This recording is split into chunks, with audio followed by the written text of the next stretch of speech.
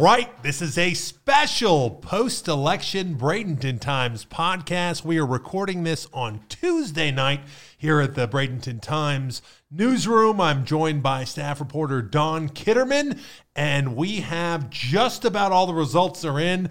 And I'll tell you, we don't need any more of them to know what happened. The red wave definitely crested and hit the shore.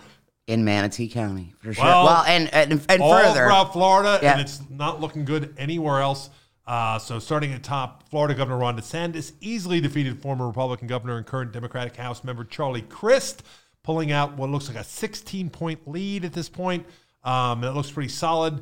Republican candidates also swept the 3 cabinet races, while Republican Senator Marco Rubio looks like he's going to have about a 13-point landslide over Democratic Congressman Val Demings in that Senate race. In those cabinet positions, we have incumbent Republican Attorney General Ashley Moody. She routed Democratic challenger Arami Ayala by 16 points. In the CFO race, Republican Jimmy Petronas easily beat Democrat Adam Hattersley by 12 points, while Republican Wilton Simpson topped Democrat Naomi Billamore by 13 points in the Agriculture Commissioner race. Republicans swept the state legislative seats. We've got Republican incumbents Tommy Gregory and Mike Beltran. These were easy to pick races. Yeah.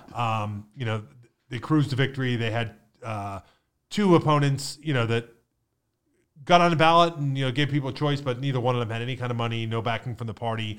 Gregory defeated Haitian immigrant Robert Sky DeMaeus by a 30-point plus landslide, while Beltran claimed a 40-point victory over former Bradenton mayoral candidate Alicio Jr. Salazar.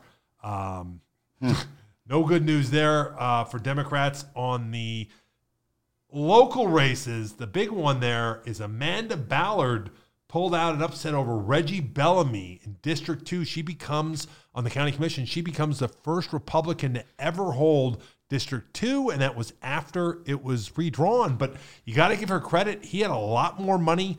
He was an incumbent, and I saw her out campaigning a lot when I was driving through Palmetto. I did not see Mr. Bellamy as much, and yeah, I have to say on the local races, I don't think we can necessarily say there were any real surprises in any of these results, but that race and the school District 2 race. Yeah, well, I think were the ones where I was like, well, there's not only necessarily surprised, but she won by 17 points over Bellamy. Yeah. So that looked like it was going to be close, and I thought it would be closer. By the numbers in District 2, I was thinking a 5-point spread would have been, enormous. 17 points is a real message. So at that point, you look at that. Now you've had all 7 are Republicans. Mike Ron and Jason Bearden, they successfully primaried Missy Serby and Carol Whitmore, respectively. And they faced only write-in opposition. Boy, oh boy, Anthony Petticini must be happy. He's got all 7 clients on the board, and developers must be happy as well. That District 2 school board race you mentioned, Cindy Spray a little bit more narrowly defeated former Bradenton City Councilman Harold Byrd.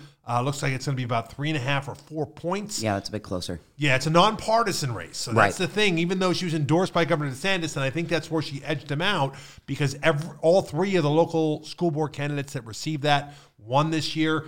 And I think similarly, like what you said in the District 2 commission race, in terms of being out there campaigning, Cindy Spray was getting around and spreading her message. I mean, her platform, agree with it or not, she was making it clear what her positions were. And it is that far right sort of. Yes, it was. She's going to bring pledge back to the schools, which is interesting because pledges in the schools is actually in the handbook.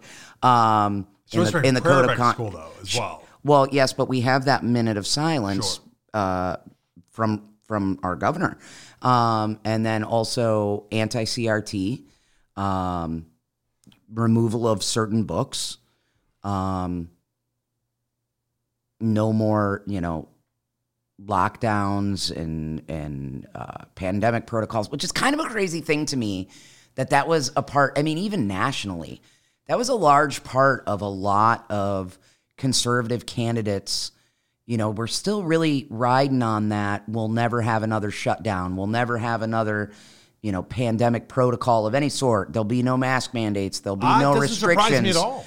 Well, I guess it surprises me. It doesn't surprise me that it pays off. I mean, there's still... Well, no, it doesn't surprise me that it pays off. I guess what surprises me is just that I kind of feel like that ship has sailed. Like that's so yesterday's news. Like what are the odds? I mean, not that I'm that old, but in my lifetime, nothing like that scenario has ever happened. Not to say that it can't. I think and possibly won't again. I think there's so much remaining anger over the way the vaccine protocols, the vaccine mandates, and all those things were done. I think that lands and wins. And I think that given, even still in some of the media outlets and everything, they're breathlessly telling you about every new COVID strain and everything that's coming out. I think a lot of people, every time they hear that, think never again. I think that is a winning campaign message, particularly in Manatee County. Yeah, it's interesting. You know what they say, never say never. Well, who knows what the next pandemic's going to be? I think some of the other things, I think the anti-CRT. Tell you what, if the next pandemic affects your pink parts, people will be thinking a lot more about staying away from one another in that social distancing business. History doesn't bear that out, though. I'm just saying. But I think the anti-CRT lands with most people as well. A lot of fear. A lot of fear of a lot of things. A lot of anger and a lot of fear, I think, has in Florida really pushed the vote. Well, just from a historical perspective, it bears mentioning that during times of economic instability, high inflation and so forth, people in America, American voters, tend to historically lean socially more conservative during those times.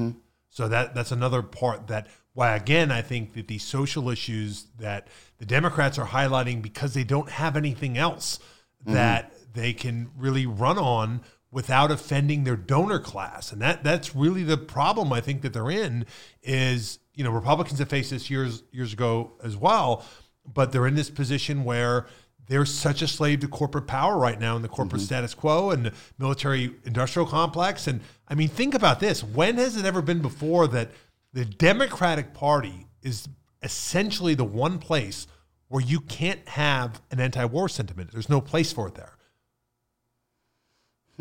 When you just look at that letter that was leaked out or got released and then said it was leaked by the Squad and a few other, the Progressive Caucus, I think it was, that just talked about, urging the president to prioritize a negotiated end to the war in Ukraine, they immediately withdrew it. And there was such tremendous backlash. And I just remember thinking, wow, I didn't think I'd see the time when there was no place for you in the Democratic Party if you were anti-war. So, you look at those things and you say, okay, what else do you have? Okay, we're going to lean on the social issues. And they bet everything on abortion. They didn't talk much about the economy until the very end, despite the fact that all the polling was showing it was economic anxiety. And then they also didn't talk about crime. They kept saying, oh, it's overblown, it's not real. So when you tell people, and particularly when you have this reputation as being a little bit more elitist, a little bit more suburban, a little bit more upper income at this point, which is kind of a turnaround as well, when you keep telling people that their fears are invalid, that's never a winning strategy at the polls. Because the other party just says, no, you're right. And the commercials are all about crime, all about gas prices, all about the border crisis, all those different things. And they won. Those issues won. Abortion didn't. And I find that interesting, too. I can't really speak to necessarily crime statistics, although my understanding is the murder rates, homicidal crime, was actually up in last year's FBI reports, I think it is. So that's interesting. But another thing, I've spoken to several Republicans who, speaking to what you're saying, the real focus on economy, and he's going to do something about, Ron DeSantis will do something about inflation. He'll do something about gas prices. And I don't argue with people, but I do think in my head, well, what has he done yet? Why hasn't he done anything yet? If he could do it, no, as I wrote in a recent column, there's no real option for the Republicans on it anyway. The inflation crisis is worldwide, right? And it has so many moving parts. There are some pinch points where you can go with relief. But listen, here's what they'll tell you. They'll tell you, hey, we need to drill more. We need to be more energy independent. You know, Democrats are anti-drilling. They're anti-energy. And, you know, they're going to grab onto that. The point is that when you're the party in power, if the economy's not doing well, you have to have the better method. It just doesn't have to be. You're going to get penalized for that by default. Right. And like you're saying, by the Democrats not even addressing the reality. They're on their toes constantly. Not only not addressing it, but telling you it's not real. Right. You know what I mean? And I think people are worried more about the crime that, and again, if you look at violent crime, it's actually down from its peak in the 90s, and it's down from the 70s. It has been ticking upwards the last couple of years. But listen, what they're seeing are a lot of these cities where you have these smash and grabs, where Democratic DAs are not prosecuting if the theft is under a certain amount. You're having all these, instances that they're constantly seeing on the news and on YouTube of, people just walking in, grabbing stuff from stores. And well, actually, and I don't have this right in front of me. I could try to look it up, but I don't have it with me, so I'll have to prove it to you later. Sure. But if you look at the FBI statistics, you will find that crime is the idea that crime is higher only in Democratic-led cities or states is not necessarily true. No. Listen. Cities tend to be Democratic, period. There are very few Republican cities.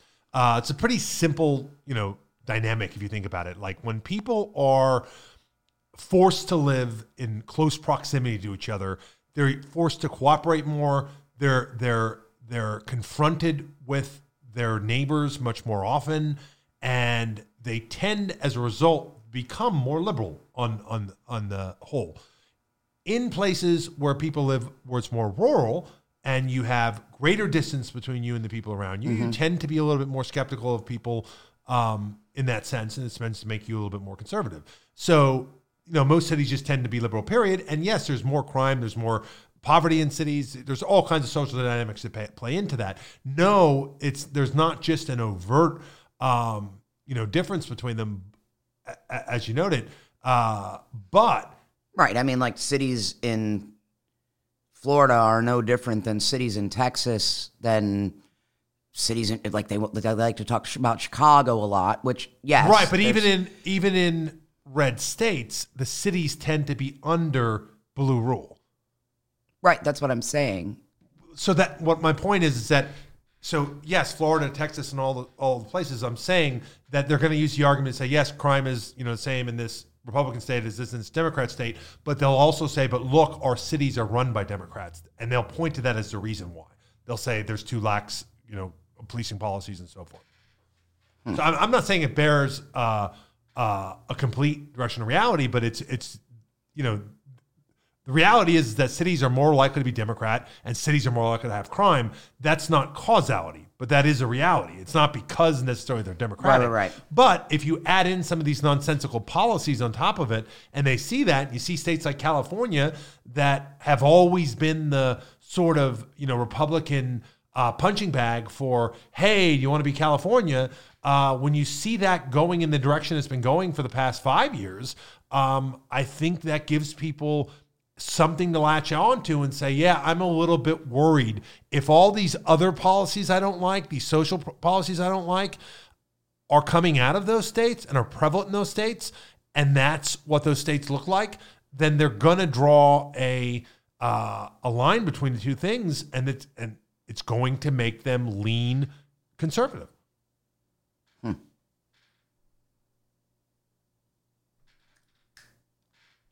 with me? I'm with you. I've been trying to find this actual report that I was reading so I could give you the statistics. I was looking it up just the other night, and I've been wondering actually too about Manatee County, because another thing about crime is that obviously in hard economic times, you would think that there would also be no question a rise in crime. No question.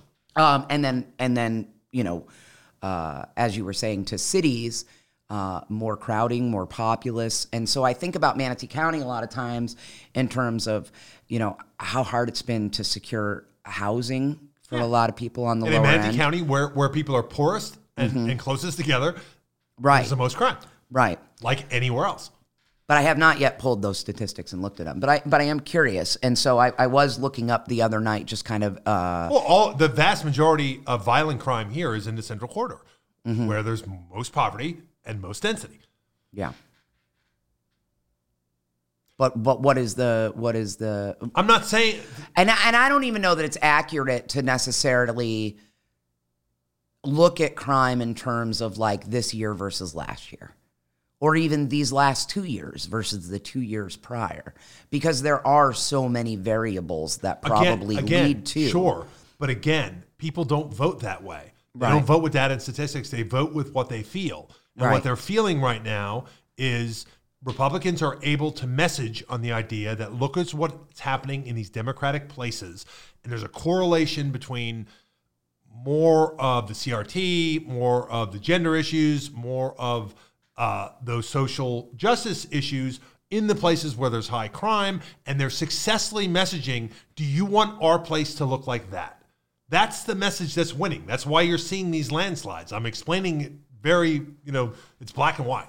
It's right here on the page. Well, I will agree that is the feeling. Well, and those things are happening in both those places. You can. It's very, very difficult. It would be maybe impossible to draw a straight line and say, well, California has more because of these liberal policies or whatever.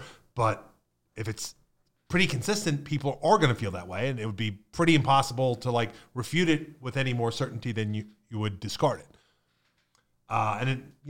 Unfortunately, the vast majority of people don't vote with a large amount of information. They don't vote with a large amount of data. They vote with their gut.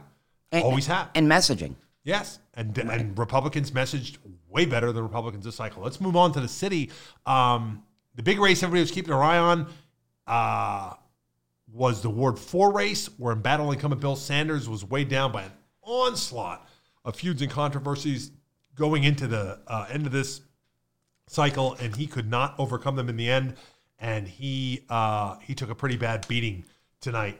However, the big surprise was the upset victory by Lisa Gonzalez Moore, a grassroots campaign on a shoestring budget. Another person like Amanda Ballard out there beating the street, knocking on doors, shaking hands. She got 39% of the vote in a three-way race, while developer-backed challenger Kurt Landefeld, who was seen as the biggest threat to Sanders, received 35%, and Sanders was able to only garner 25%.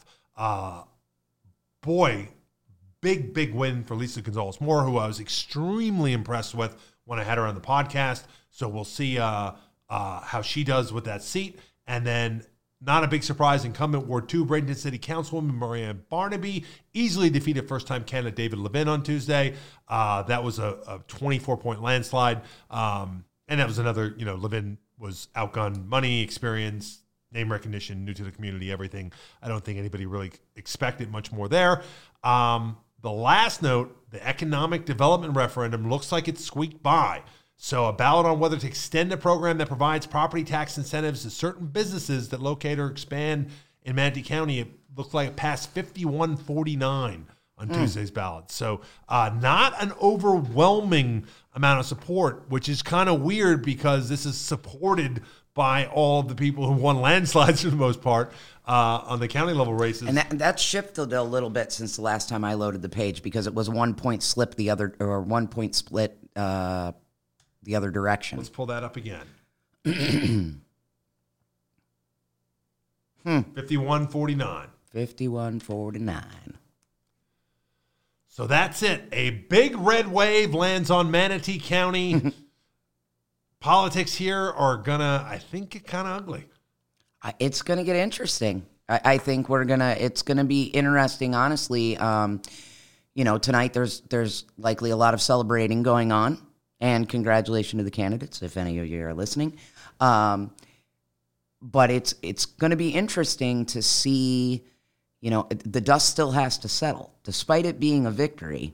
For, like you said, Anthony Pedicini and kind of the status quo of Manatee politics. it's going to be interesting to see how that shakes up in terms of what the new majority for. I mean, kind of going through the campaigns, you would have gotten the impression that it was like a solid 7, like a tribe of 7. I would be willing to bet that that's not going to really hold up, and that it's going to shake out, and there's going to be, as usual, and kind of a totem hierarchy of who's where and who's important and who's not, and there'll be alliances and and who's the swing vote. Who do you think will be in the new swing vote on the new board? I don't think there will be one. I do. Do you have any predictions? I do. I don't want to say, because then they'll do something different to prove me wrong. Fair enough. But and the other thing is, sometimes when you have a wide open road in front of you, it's when you start getting careless on the driving end. Yeah, so I agree with that. And maybe, I think they'll overreach a little bit, and we'll finally see some comeuppance. And I think it's going to be interesting too, because near as I can tell, we've got some pretty big personalities, let's say, coming in, right? And already existing. Like, that board is going to exist of a lot of alpha, and that could get interesting as far as. If there's anything to disagree on, it certainly can. That's what I guess will frame that conversation, will be how much room, how many issues will prompt disagreement. Yeah, I mean, there may be a lot of agreement on a lot of issues already settled, maybe. Oh, I think we're going to have a full slate. I think we're going to have I think we're going to be off to a running start. Another thing I wanted to mention. So I was looking at some numbers, because we've spoken before about just PAC influence and money. And did you see that we broke records nationally for the amount of, on both sides, both Republican, Florida or Manatee County? Nationally. Manatee County or the state? No, which one broke the records? Nationally, the United States. Oh, the United States. Now, right. Okay.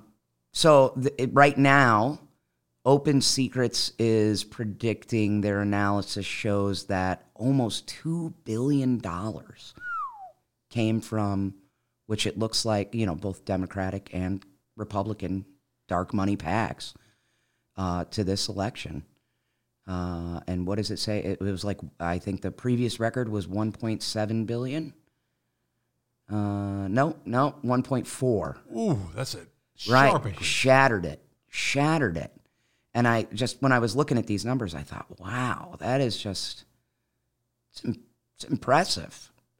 Amount of money being moved around in, very untraceable. It shows you what's at stake. And that is this hegemony where we've had nothing but the historic consolidation of wealth in fewer and fewer and fewer hands. Mm-hmm. And that's the same sources that's coming to bear fruit on the PACs by way of those donations. So it's showing you that that's how much they stand to gain. That investment, the ROI on that will be plenty. We see it on a local level. Like, people ask me all the time, why do developers spend so much money? See it on one vote. And when you look up at a federal budget, when you look at federal policymaking, when you look at federal regulatory, control, those things are like printing money. They're like printing presses. And that's, again, why it just then becomes a war of messaging. It is not about issues, because the issues are, we're robbing you blind while they're keeping you distracted with these social things.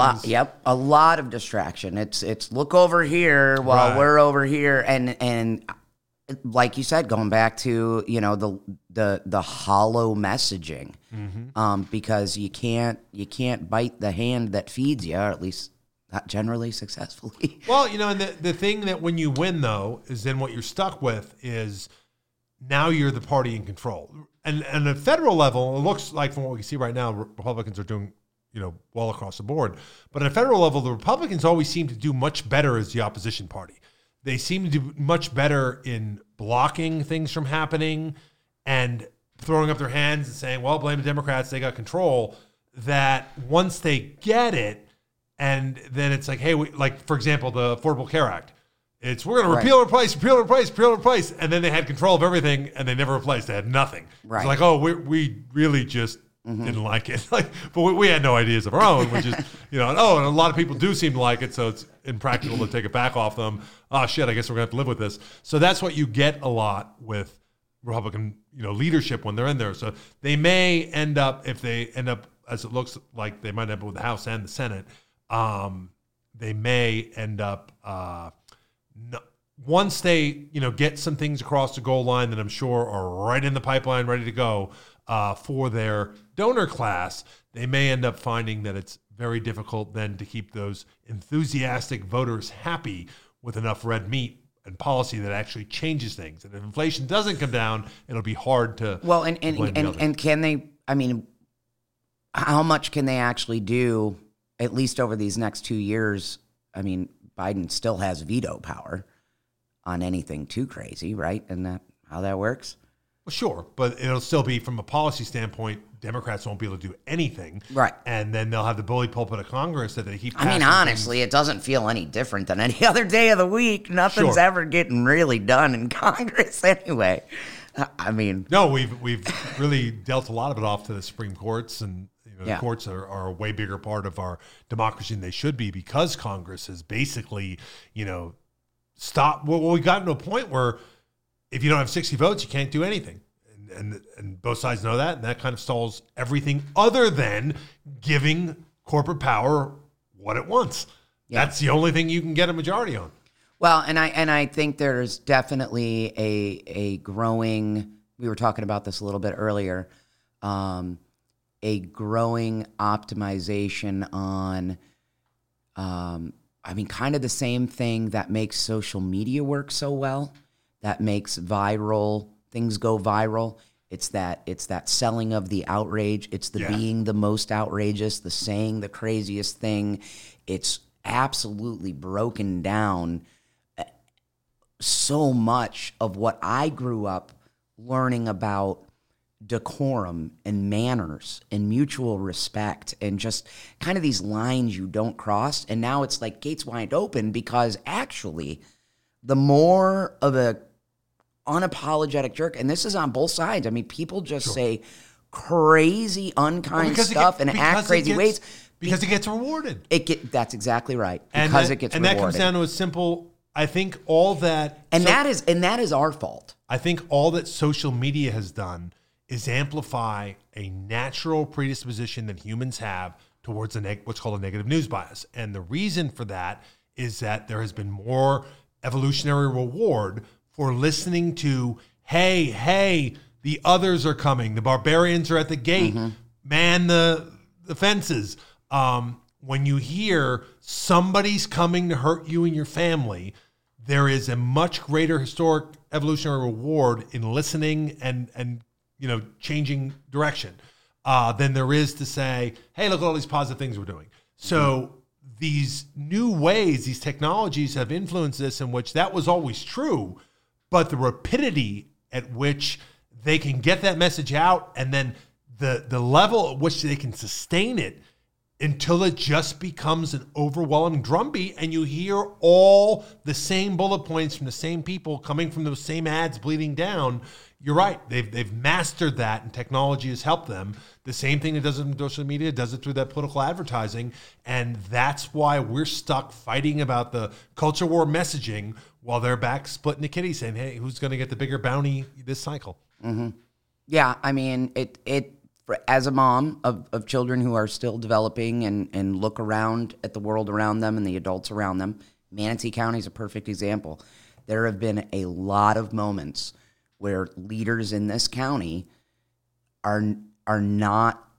It's one thing to be like what would it be, covertly, like you said, the messaging and in that vein. But when you're out in public, you still mind your manners and give a sense of maturity and have some sort of respect for the role and have some sort of responsibility to to to the role modeling, No, to that's gone. It's all out That's the a damn qu- window. yeah, that's and a then, quaint relic of the past. And it's funny because I had a conversation with somebody the other day they were really upset about going to the CRT and the books and the indoctrination in the schools, and they were, explaining to me their position and their significant concern about, what children are being exposed to. And they said to me, well, you're going to really regret this someday. In 10, 20 years,